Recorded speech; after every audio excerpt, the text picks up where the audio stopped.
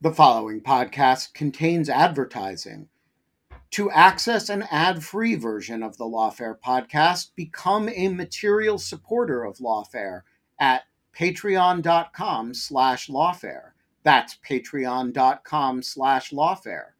Also, check out Lawfare's other podcast offerings: Rational Security, Chatter, Lawfare No Bull, and The Aftermath.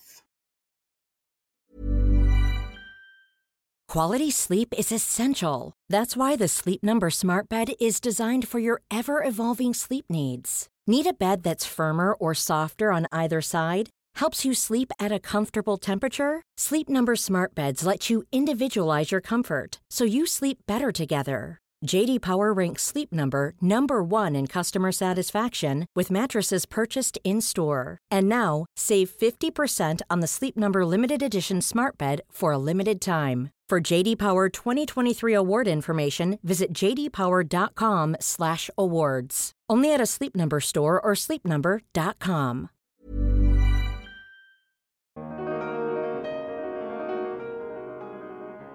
If we are talking about peace, and this is very explicitly indicated in peace formula proposed by President Zelensky, where justice, a restoration of justice, is one of the important elements. And my president always says that we are fighting on both front lines to restore our territorial integrity, independence, and freedom, and to ensure justice for all victims and survivors of this war. These two elements are interlinked, and they are how you can feel at peace from the point of view of person in Ukraine who suffered from this war, who suffered from war crimes. I'm Eric Charamella, contributing editor at Lawfare, and this is the Lawfare podcast, October 2nd, 2023. Today's episode is a bit unusual. We're bringing you audio from an event I helped organize last week at the Carnegie Endowment for International Peace with Ukraine's Prosecutor General, Andriy Kostin. Mr. Kostin had a fascinating conversation with Carnegie President Tino Cuellar about the Ukrainian government's focus on achieving justice and accountability for the many victims of Russia's war crimes and atrocities. The discussion ranged from the challenges of actually documenting and investigating tens of thousands of alleged crimes in wartime to the ongoing debates over a future tribunal, reparations, and the Ukrainian government's simultaneous effort to fight corruption. This event was co-sponsored with the American Society of International Law and the Embassy of Ukraine in Washington. It's the Lawfare podcast, October 2nd. War Crimes, Tribunals, and Reparations, a conversation with Ukraine's Prosecutor General. This event with the Prosecutor General of Ukraine comes at a critical moment for Ukraine and for the world.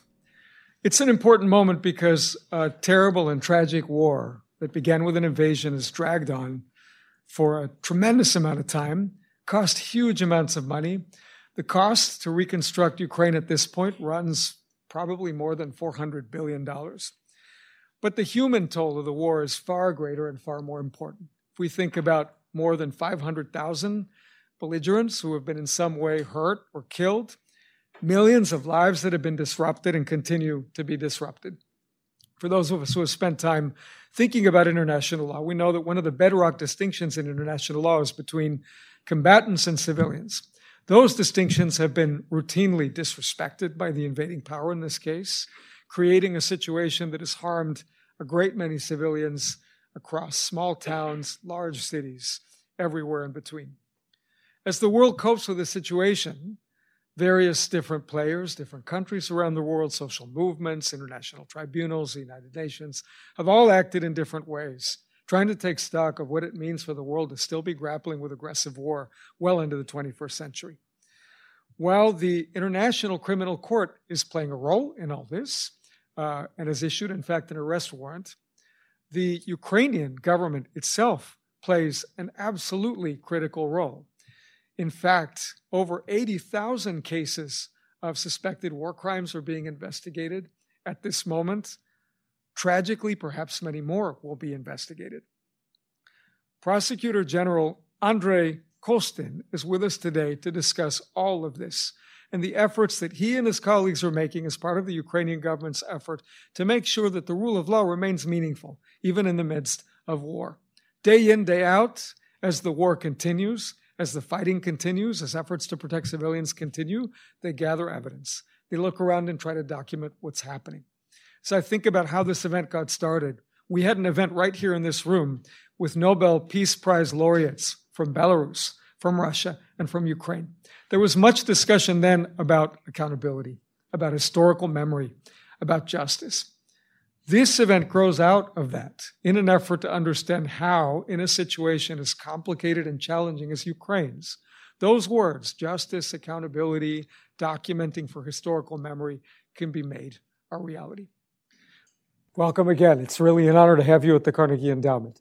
You've had an extraordinary career. You've been a private sector lawyer. You've been a board member of the International Bar Association. You've been a parliament member, head of the Justice and Safety Committee in the parliament. But this is no doubt a particularly challenging assignment. Could you share with us a bit about how these efforts to document war crimes fit into President Zelensky's peace strategy?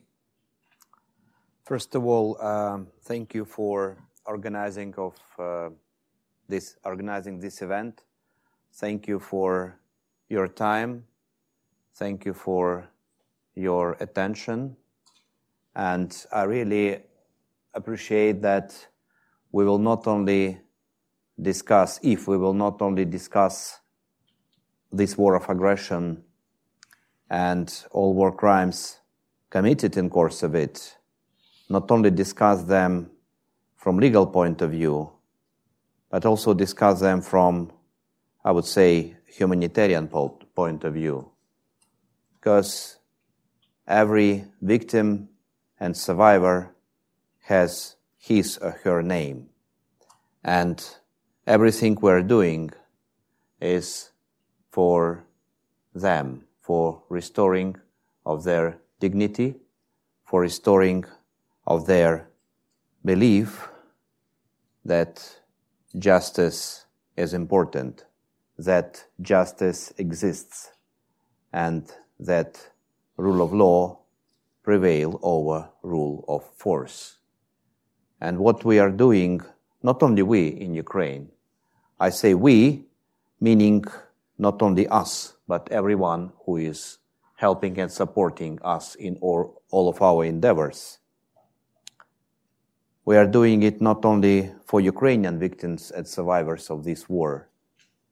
We need to ensure long-lasting peace in Europe and beyond when this war will be ended. We hope by our victory. But this is also our common obligation before us, our children, grandchildren, and their grandchildren. We also doing our job as a tribute to those victims and survivors of all previous wars and conflicts that has not received their matter of justice because of absence of international instruments or their inefficiency, or because of many reasons. And we need to remember about them. And in some occasions, when we fight for justice in very difficult dimensions of it, we are doing it once again not only for victims and survivors in Ukraine, but also for those who still suffer from the same crimes in the other parts of the world. I've been asked sometimes very difficult question. People from the places of the world where still conflicts, wars are ongoing, asking me, I don't know why me, but they asking me why the world is so helping Ukraine in justice and accountability efforts and didn't protect us. in our situation?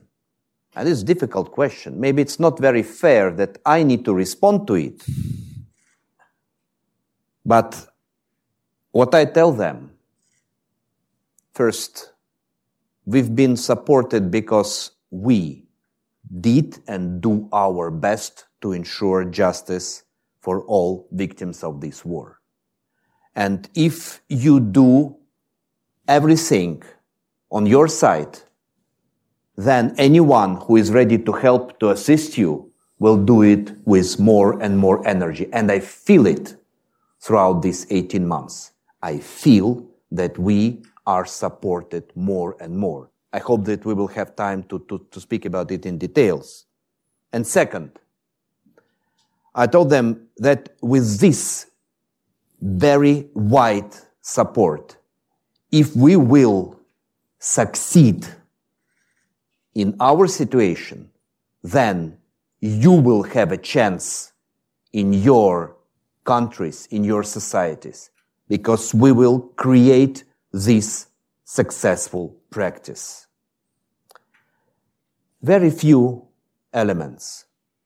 We are talking about special tribunal. We will have time to talk about it in details.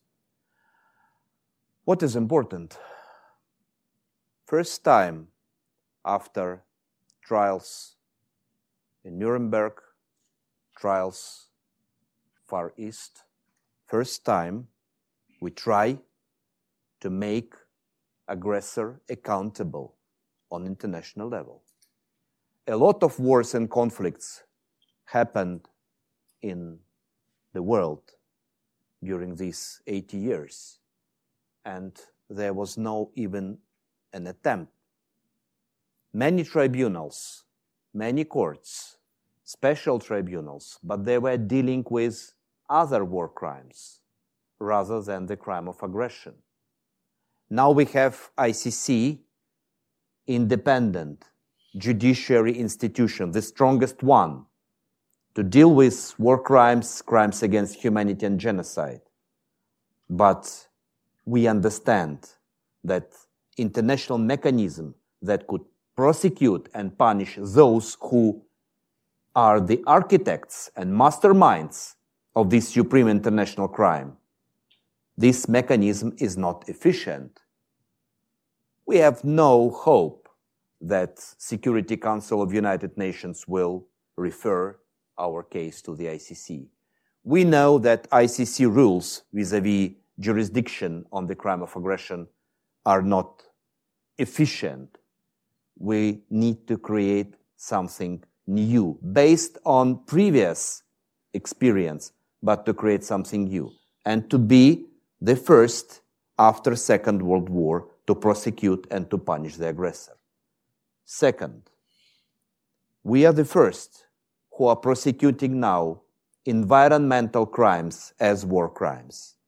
Never done before, even with some piece of existing legislation. I'm not even speaking about the crime of ecocide, just environmental crimes as war crimes. And we, for 1 year, we engaged huge international support. And we are moving together because we have no right to make a mistake. And even our friends and our partners, I can say this from the team of Prosecutor Han, we commend their independent work, but we are partners for them, providing them with evidences in a very speedy and efficient manner. Even they had no yet experience. And third, cyber attacks as war crimes, never done before in history. We need to be prepared because making them accountable, we can deter any future aggressor to try, even to try. Because any future aggressor will know that there is existing efficient mechanism in place to prosecute and to punish them. It's not, of course, a guarantee that there will be no wars and conflicts. We are not naive, but we need to do what we can do as lawyers, not only to prosecute and punish or to ensure fair prosecution and fair trial, but also to deter. And with this, I want to say that our discussion with humanitarian element in it, we will speak about it later, is very important because we all understand. Our predecessors did a lot in order to establish international system of law and order to prevent future wars, conflicts, to prevent commission of international crimes. But we understand that this system, unfortunately, is not fully efficient.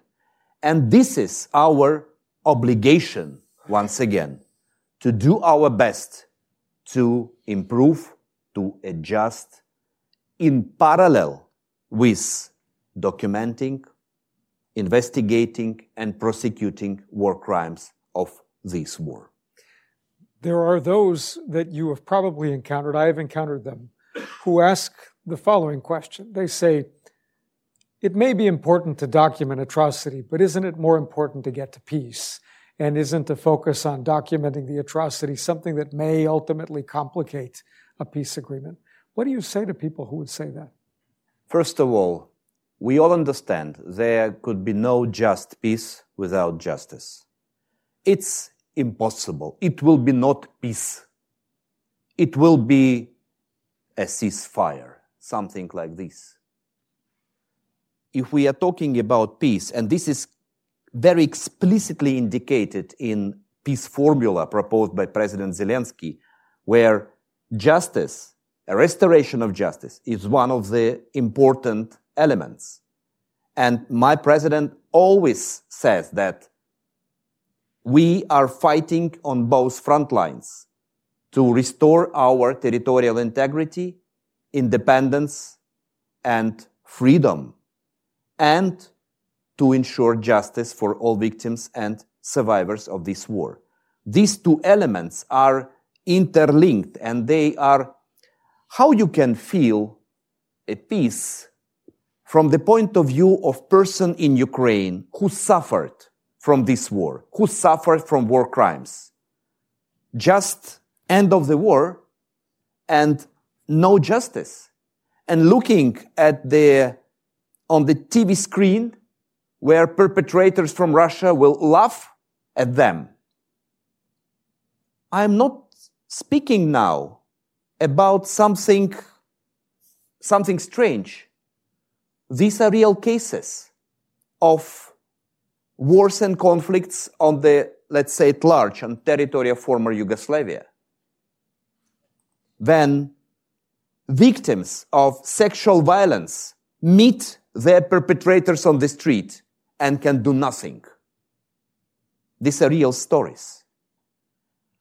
When someone proposes us peace without justice, I will propose these people to come back to his or her city, community, country, and ask him or herself, are you ready to live in a community where people are killing, torturing, and raping others, and just leaving them do what they want without any punishment, without any order on your streets?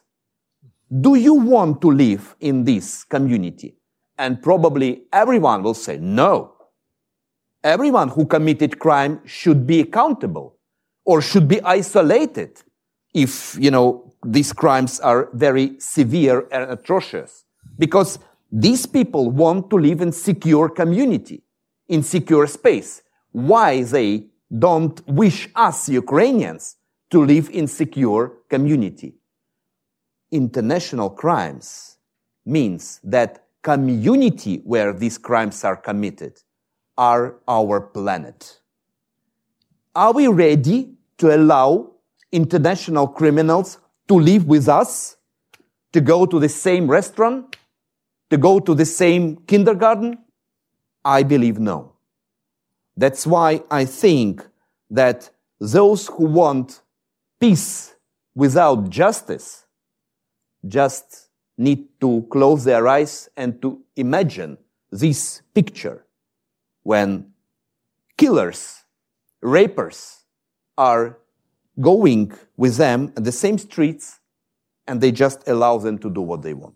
It's a very clear answer, and that then brings up a practical problem, which is you are in the midst of a war, and yet at the same time, you and your colleagues are gathering information on tens of thousands of cases. We're up to about 100,000 now. Just say a little bit about how you're organizing your team to do that volume of work.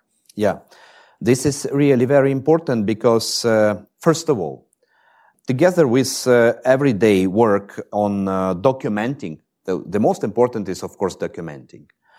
And the quality of documenting is also important. What I always say to my prosecutors and to investigators, you never know this case, whether it will be prosecuted here in Ukraine or it will be lifted then to the ICC. So you need to apply high standards of the ICC, at least ICC, I would say. But I think that everyone here will say that standards of the ICC are absolutely okay. Yeah? So our communication and cooperation with ICC and their structures, even training courses provided by ICC to our prosecutors and investigators, are very important in order to ensure that evidences are documented in proper manner. It is also very important when we document war crimes to be in a collaboration or cooperation with civil society organizations. This is very important because sometimes they have even more resources than we. Because they are not, we are limited because we have time slots, we have limitations in time, we have procedural limitations. At some occasions, they can provide us with more information, and survivors trust them more than governmental authorities. So we are now changing this approach. But anyway, cooperation with civil society and organizations and NGO is very important. In my office, we have a platform. It's called International Council of Experts, where we have more than 45 NGOs and civil society organizations who divided their activity into 6 groups, like they chose by themselves, from children, journalists, sexual violence, and others. We have added 2 more this August: environmental crimes and civilian detainees. I hope we will talk about them a little bit later. This is very important. And when we have interaction, when we exchange information, this is very important because people who approach NGOs and civil society organizations, they also want some result. And not always they are ready to provide this result because they can't apply procedural, they can't apply the law in procedural, dimension. So, documenting. Second, of course, when you prioritize investigation. Of course, for us, the priority are cases where civilians are killed, where civilians are wounded, when civilians are raped, humiliated, illegally detained, and so all types of war crimes where civilians really were physically damaged or physically harmed. These are our priorities, and of course we prioritize these efforts. Actually, in my war crimes department, we have 3 main groups. First group of prosecutor for the crime of aggression, second for the crime of genocide, and all others are working with war crimes. So this is to understand how we distribute. We also established 9 units in the regions close to the war, where we provide a specialization in war crimes investigation and prosecution within regional units in order to ensure the unified practice, because practice is formed in central office, and then we ensure that these people are also properly trained on regional level, and we're using the unified practice, because some of the cases were very new for us. Yes, they are in our criminal code, but they are new because there was no practice. Therefore, these vertical and horizontal links are also very important. And in order to prioritize it, not on case-by-case method, we also preparing strategic documents. We have strategies of investigation of international crimes. I just approved it several days ago, just a week ago before my visit. This was created by our prosecutors, by our partners from our international expert community, and also discussed with civil society organizations and NGOs in order to be a systemic document. We also prepare strategic documents for specific types of crimes. We started with conflict-related sexual violence. We also prepare documents for the cases where children are affected, environmental crimes. Because, once again, when we do something new, even based on previous experience, but we need so many incidents, we need to make this work more systemic. What we also do as an element of this strategy is when we combine cases, a lot of incidents. For instance, I will give you an example. The blow up of Kakhovka Dam. I created maybe the biggest in history group of investigators and prosecutors, because it's not only about the initial blow up, initial case of when it was blown up. This is the difficultest story from the point of view of evidentiary base. But the consequences for people, for environment, it required the work of hundreds of investigators simultaneously in many regions. So in order to document and to fix everything. And then many of these, of the victims, they also reported to their local police stations. And now we are collecting all of these reports, all of these cases into one big case. Or when we know that, for instance, missile attacks were committed, as we have information or we have evidence, by one specific unit of Russian army.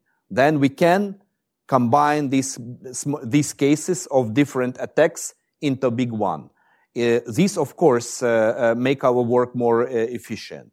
So we use a lot of techniques, and when we are coming from investigation to prosecution. During the ongoing war, we have identified more than 400 perpetrators. We have already 58 Russian war criminals convicted in Ukrainian courts. And this is only our national part of accountability web.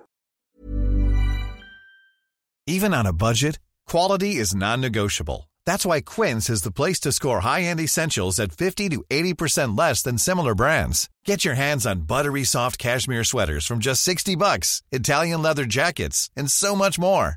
And the best part about Quince, they exclusively partner with factories committed to safe, ethical, and responsible manufacturing. Elevate your style without the elevated price tag with Quince. Go to quince.com/upgrade for free shipping and 365-day returns. Cool fact, a crocodile can't stick out its tongue. Also, you can get health insurance for a month or just under a year in some states. United Healthcare short-term insurance plans, underwritten by Golden Rule Insurance Company, offer flexible, budget-friendly coverage for you. Learn more at uh1.com. Hey, Lawfare listeners, Ben Wittes here. Want to tell you about the first time I got a report from the folks at Delete Me. It was shortly after I started using the service back in 2022, and they sent me their first privacy report. I have since gotten 8 others, and it contained some shocking information. They had removed my data from 56 separate data brokers, that this had included 133 separate records, including 621 individual pieces of personal information. The data broker with the most information about me was a company I'd never heard of called People by Name. And here's the thing. Since then, every couple of months, I've gotten another privacy report from Delete Me, and it always contains more information that they have removed from the data brokers about me. In the second report, they informed me they had removed my stuff from 41 data brokers, and that the one with the most information about me was called HLEC. I have no idea what HLEC is. So the other day, I got my latest report, and it includes 15 more data brokers with my personal information, 113 pieces of personally identifiable information. Big culprit this time is something called My Life. Well, I want to tell you that they don't have My Life anymore. And that is why I recommend Delete Me. As this little anecdote shows, there's a lot of my data out there, and these companies keep acquiring it and making it available to anybody who can pay. And I have slept a little bit more easily ever since I found a solution to this problem. And I want to stress, as I do every time, that I started using this before Delete Me started advertising with Lawfare. Delete Me finds and removes any personal information you don't want online, and it makes sure it stays off. And that's the point of this little story, that, they keep coming back. You can get it removed once, but they'll put it back, and then Delete Me comes and takes it off again. It's a subscription service that removes your personal information from the largest people search databases on the web, and in the process helps prevent potential identity theft, doxing, and phishing scams. Delete Me sends you regular personalized privacy reports, just like the ones I've been describing, showing what info they found where they found it, and what they removed. And critically, as this story reflects, it isn't just a one-time service. It's always working for you, constantly monitoring and removing the personal information you don't want on the internet. It does all the hard work of wiping you and your family's personal information off the web. Data brokers hate Delete Me, which is why I like it. Your profile is no longer theirs to sell. So take control of your data and keep your private life private by signing up for Delete Me, now at a special discount for our listeners. Today, get 20% off your Delete Me plan when you go to joindeleteme.com/lawfare20 and use promo code lawfare20 at checkout. The only way to get 20% off is to go to joindeleteme.com/lawfare20 and enter code lawfare20 at checkout. That's joindeleteme.com/lawfare20, code lawfare20. And this brings up a subject of much debate now, which you alluded to, which is you are documenting these cases, building these cases, and there's still some uncertainty about where they're going to be heard. So one of the debates, as you know very well, is whether ultimately the international crime, particularly the aggression side of it, is best dealt with in a tribunal that is based on Ukrainian law that's internationalized, or a purely international tribunal, or maybe an international tribunal based on the law of another country. What does Ukraine most want to get out of that process? How would Ukraine like to see that process of figuring out the right system of tribunals to deal with this? You mentioned, I think, one of the most important elements of our accountability web, as we call it. It actually first was presented also in Lviv, in our United for Justice conference in March. It was a historic conference because we combined all of the elements of accountability web at one place. It lasted 3 days. Lviv was also chosen by us intentionally. The crime of aggression. We know the proposition of G7 about internationalized type of tribunal based on Ukrainian criminal law. We are in discussion, I hope even to say in dialogue. We know, I'm in this process from the very first months of the war. And let's come back to September last year, when there was no country who officially supported the idea of creation of tribunal. We have some friends and allies that unofficially supported it, but first official support appeared only in October. Let's not forget about it. 1 year, now we are in a very precise, sophisticated, very strong, or very, not strong, but very difficult discussion on the legal modality of future tribunal. 1 year ago was discussion whether we need it or not. I remember 5th of October, I was in Paris for 1 day It was the big event, the biggest legal event in France. It's like Night of Law, something like this.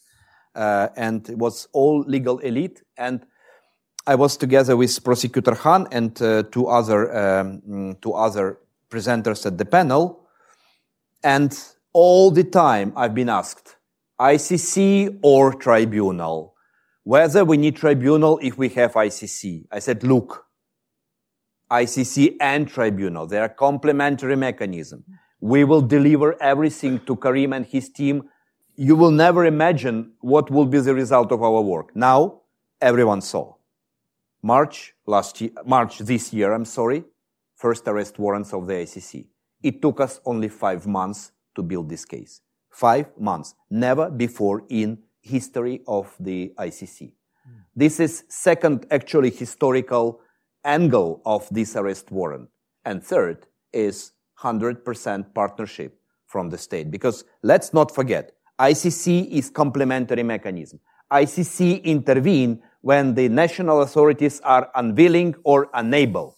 We are willing and we are able, unless there is a person who ensures personal immunity, like Putin. Members of Troika have personal immunity. Therefore, first arrest warrant of the team of the ICC, but prepared by team of Prosecutor Khan, is a matter also of respect to work of our prosecutors, because it's first arrest warrant, it's complementary in its nature, because we cannot touch Putin. We can touch people below him, but we cannot touch Putin. I intentionally come to the issue of immunity, because if someone will use national criminal law, then Putin and other members of Troika will enjoy immunity. I hardly believe that Ukrainians will accept the idea of tribunal where Putin is not prosecuted. To those who propose us this, I say, okay, look, don't tell this to me. Come to Kyiv, come to Bucha, come to Kherson, come to Kharkov, gather Ukrainian people and say, look, we want to establish special tribunal for the crime of aggression, but without Putin. And then hear what Ukrainians will say. This is when I'm speaking about legal and humanitarian aspect. Humanitarian, fair is combination. We think something is fair because we are lawyers, but people treat something fair because they are people. Yes.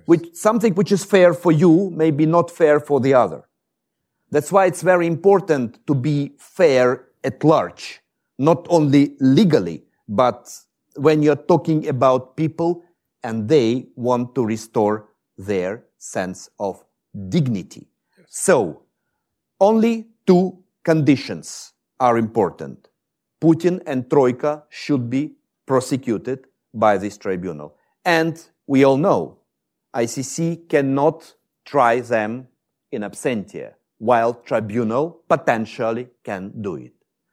And second, this tribunal should be of international level.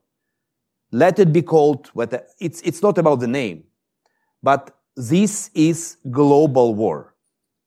And the response on the crime of aggression should be global, because then the other potential aggressor in the other part of the world will start this. I don't want to threaten you, but we are living and we are breathing the air of war. You don't imagine what will happen if Ukraine will lose this war. You will see this war and wars and conflicts in the other places of the world. These potential aggressors are looking very carefully at our collective response. If response will be weak, you will see more and more. And someone will pay for this. You bring up a powerful point, which is that for us who are lawyers, we have a technical way of understanding what's legitimate. But if we don't find a way to tell a story to the larger public, it's very difficult for something to be truly seen as legitimate. I want to raise one more question for you before we go to questions from the audience, which is about the special difficulty of simultaneously dealing with the war, documenting war crimes, investigating potential war crimes, and at the same time, there are people who say that Ukraine is fighting two wars. There's a war against Russia, and there's a war against corruption. And say a bit about how your team is approaching the corruption challenge and promoting the rule of law generally in the midst of the war. It's because the demand on justice. You know, Ukrainians' demand of justice is not only, let's say, against Russia. It's in general, because how can you divide your demand of justice? Okay, I need justice for the atrocities committed by Russia, but I will just leave it unattended when it's happening something in Ukraine.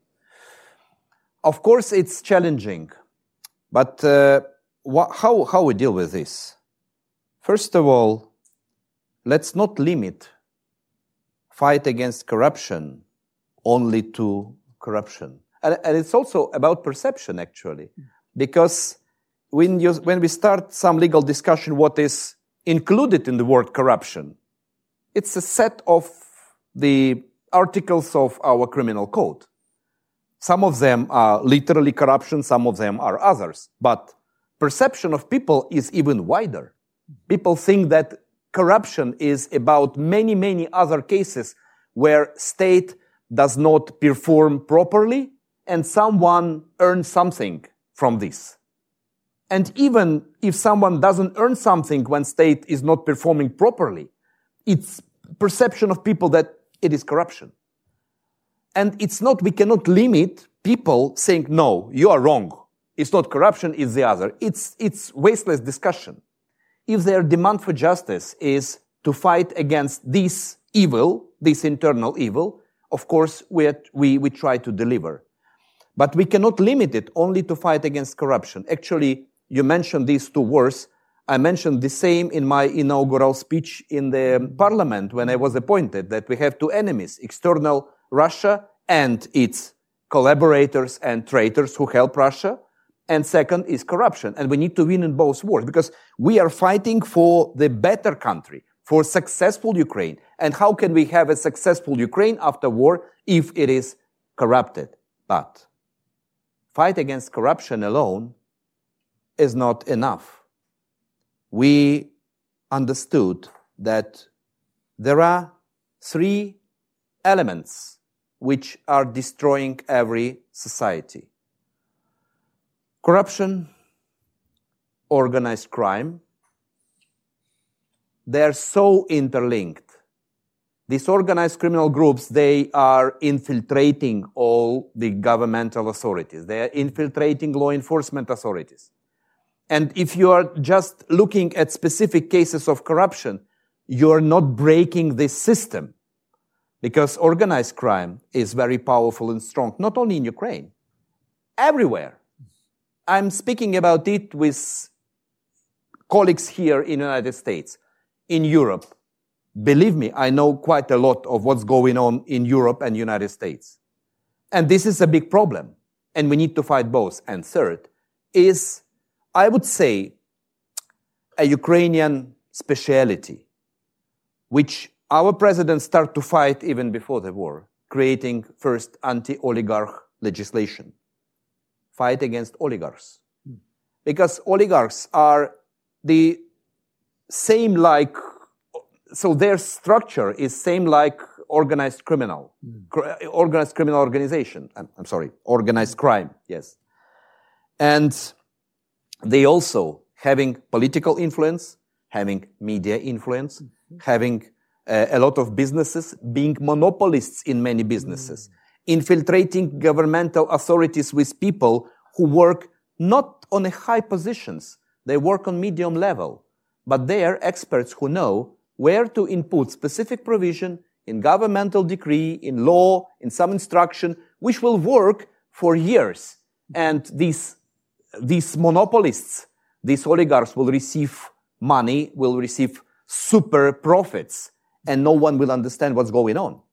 You can change people on the top. Politicians will be changed, but these people in the middle will stay because they are paid by these oligarchs. So what we do, we fight simultaneously on three fronts internally: corruptioners, organized crime, and oligarchs. The biggest case of corruption in Ukrainian history, bribing of the president of the Supreme Court. Who organized this bribery? One of the oligarchs. So this is it's an explicit example how it works in Ukraine. So that's why our commitment is to clean our country as much as we can from these three elements which could destroy any society. Thank you. I'm going to go to some questions from the audience. So the question about how Ukrainians may be unaware that they may seek justice for war crimes committed against them, or disillusioned about whether that will be effective. And the questioner wants to know what Ukraine can do to raise awareness that people can make such claims and have justice done. First of all, I think that in Ukraine, most of the Ukrainians, they definitely know where to apply, because for war crimes, we have two investigative authorities. This is State Security Service and National Police. But if they apply to any office of any state authority, any prosecutor office, their case will be registered, and we will work with this case. In September, 1 month after I was appointed, I immediately organized a special unit in our war crimes department to prosecute conflict-related sexual violence crimes. They are most severe, and where the survivors, they are highly underreported. What was the reason? I saw that we have a huge support, and I understood that we need to change approach, though it was made a lot before me, but I wanted to do it as a sustainable element. So we were in contact with Pramila Patten at that moment. She is a special representative of UN General Secretary for Sexual Violence. And he helped us with training for our prosecutors. And we also changed our strategic documents to apply principles of so-called Murad Code. I hope that you know what this document. So to ensure that we will use survivor-centered approach with full respect. I will not go into details, with full respect to the survivor. And when I saw how it worked, by several months, we saw more and more cases. Because we don't only change this approach, we change some techniques of communication. And for instance, we didn't just wait for reports. When we got information that it could be the case, our prosecutors and our investigators approach, communicate, and then they saw that the cases were real. We also try to ensure the enhanced or maybe comprehensive support for the survivors of these crimes. I mean, medical, psychological, financial, immediate relocation from their community because of stigma and something. So this worked, and I understood that we need to ensure such approach, survivor-centered, to all victims and survivors. I created a coordination center for victims and survivors. Now it's operational. They are going through substantial trainings. They are not prosecutors. They are state servants whose task is to communicate and to help victims and survivors. And this is only first stage. Thinking about peace every day, like our president, every day. I want to change this approach throughout whole system of of law enforcement. Because still in Ukraine, we inherited Soviet model, where your KPI is more dependent on how many criminals you captured and sent to jail, while the interests of victims are sometimes somewhere aside. I want to change this approach.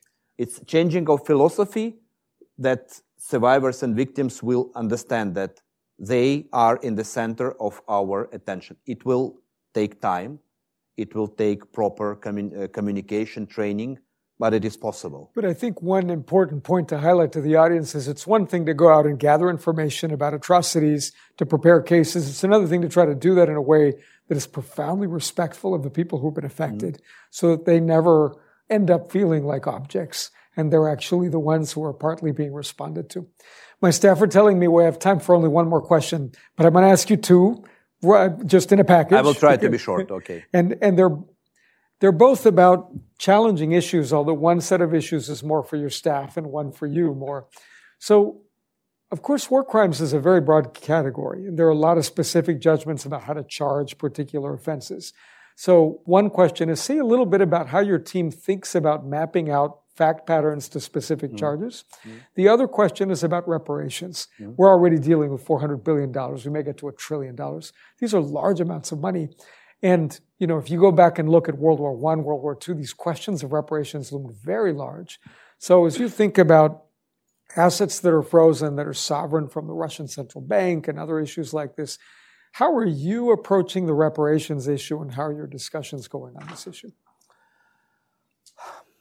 Civil liability is, I think it's an important part of our accountability, comprehensive accountability approach, or our web of accountability, because every harm, every damage caused by this war of aggression should be compensated by the assets of the perpetrator. This is the principle which we want to implement. How to ensure it? Yes, we have sovereign funds of Russian Federation which are frozen. We have funds of private funds which are frozen, and we have actually first successful cases of confiscation. Small case, $5.4 million. Confiscation was announced on 3rd of February. I was at that time together with Mary Garland, so he announced it in my presence. This was the first case of this war internationally. Of course, this also should somehow inspire the other countries to follow this way. Canada has the same legislation or likewise legislation, but they have quite long procedure in court. We have more cases in United States. I cannot report, of course. You will all see their results. But it's about private funds, and these amounts are not very substantial in order to compensate. Actually, you mentioned $411 billion. It's World Bank, estimation. It's only about material damage of the state, of the government, of the business. But from my point of view, the most important is for people who suffered, for people to receive their compensation for their beloved, relatives who were killed, for those who were wounded or humiliated or raped, and they need to be first to receive this compensation. We know how to establish the channel. Already first step is done. So register of damage, which is established in The Hague under the auspices of Council of Europe on the basis of enlarged partial agreement. 45 countries already support this idea. But this is only register of damage, so which will fix, once again, document, fix the damage. We need compensation commission on the top, which will decide transparently and independently who will receive and which amount of money, and compensation fund, because if you want to compensate, you need to compensate with, you need funds, you need assets. And with this, we are approaching the issue of potential compensation of sovereign assets of Russian Federation. Once again, this is an issue of immunity. So, two most difficult cases from legal point of view: tribunal for the crime of aggression and confiscation of Russian assets. Both are related to the issues of immunity.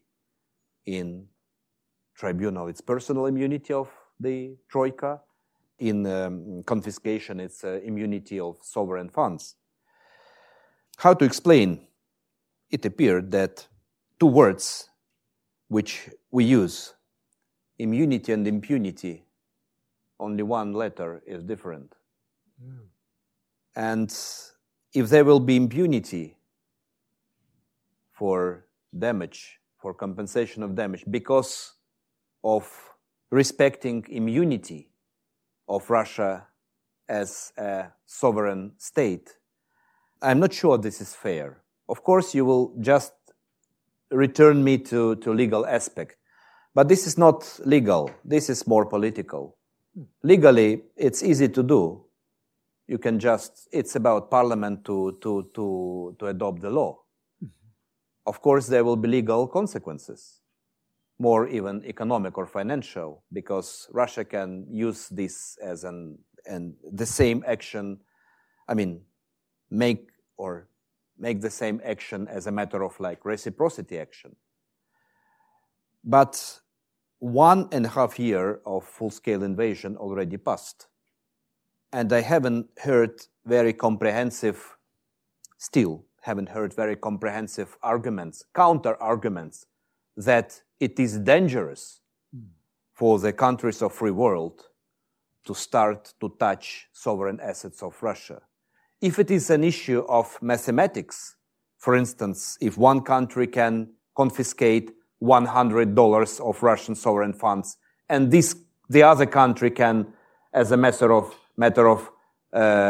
counteraction, confiscate $5 from this 100, maybe it's not bad. This 500 could be used as a compensation by the first country, and 95 can be transferred to the compensation fund for victims and survivors and to compensate the damage. I intentionally simplify this very complicated story. But it's very important for all of us lawyers to understand that, once again, justice is not only something which is the result of the work of some judicial instrument. Justice is something which people feel is just and fair. And first question, It was about how you map fact patterns on we the do charges. it. Yes. We do it. This is very important. We use our cooperation with IT giants who are helping us in our accountability endeavors. We use systems like Palantir. We are working with Microsoft. We are working with some IT companies because it's mapping. Of course, we do it, but do it by hand. Absolutely. Yes, it's quite difficult, and we can lose. I've been told by my team that the amount of evidences which are collected in different databases already is more than 500 terabytes at the moment. So this is the most documented war in the history. And there you have two challenges. First of all, you can't use every feed, photo, video, imagery as a matter of evidence. Sometimes it's not enough. Yes, but when you have photo of which is not evidence by itself, and when you have additional photo and video from another site, yes, with metadata and something like this, yes, then you can add one to another, and you have more evidences. Once again, very simplifying the story, but of course we are doing it. And you mentioned very important story, establishing the chain of command. This is very important because what Russians did, once again, when we all saw atrocities committed in Bucha, Irpin, after Kyiv was liberated, they were all committed in course of February and March. And Russians also saw them. Nevertheless, they were trying to brainwash their populations and some other that this is something like a movie, something like this. Nevertheless, they all also saw, and their soldiers saw. When we liberated Kharkiv in September, and you saw the mass graves in Izium, you saw torture chambers, you saw the people who were killed with hands striped on their back. So the same types of crimes, the same rapes, the same killing. And when we start to exhume the bodies and when we start to do forensics researches, we understood that the same crimes were committed not only in March, like in Bucha, but also April, May, June, July, August. When we liberated Kherson in November, the same type of crimes were, after we all saw what happened in Izium, in Kharkiv, the same type of crimes were committed in Kherson, October, November. On 19th of April this year, we have committee hearings here in US Congress for international crimes. And we invited 2 survivors. One of them, they were witnesses before the Congress in person. And one of them was lady who passed through the sexual violence. And this crime was committed in January this year on still occupied part of Kherson region. Her friends helped her to flee, and then she came to US and she witnessed before US Congress. So it means that these crimes are not committed by some soldiers who gone crazy, are not committed by some unit which was in Bucha, then somewhere, and then somewhere. So group of servicemen gone crazy. No, this is intentional policy. And this policy is orchestrated from the very top. And it's our obligation to find evidences of all those who ordered to commit these crimes. I'm going to ask the audience to thank you in just a moment, but I want to thank you for your candor and also for making a powerful case that what is happening in your country affects everybody in the world. Thank you very much for your time here. Thank you.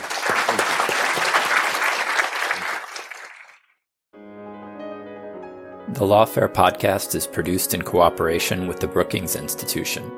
You can get ad-free versions of this and other Lawfare podcasts by becoming a Lawfare material supporter through our website, lawfaremedia.org/support. You'll also get access to special events and other content available only to our supporters. Please rate and review us wherever you get your podcasts. Look out for our other podcasts, including Rational Security, Chatter, Allies, and The Aftermath, our latest Lawfare Presents podcast series on the government's response to January 6th. Check out our written work at lawfaremedia.org. The podcast is edited by Jen Patja Howell. Our music is performed by Sophia Yan. As always, thank you for listening.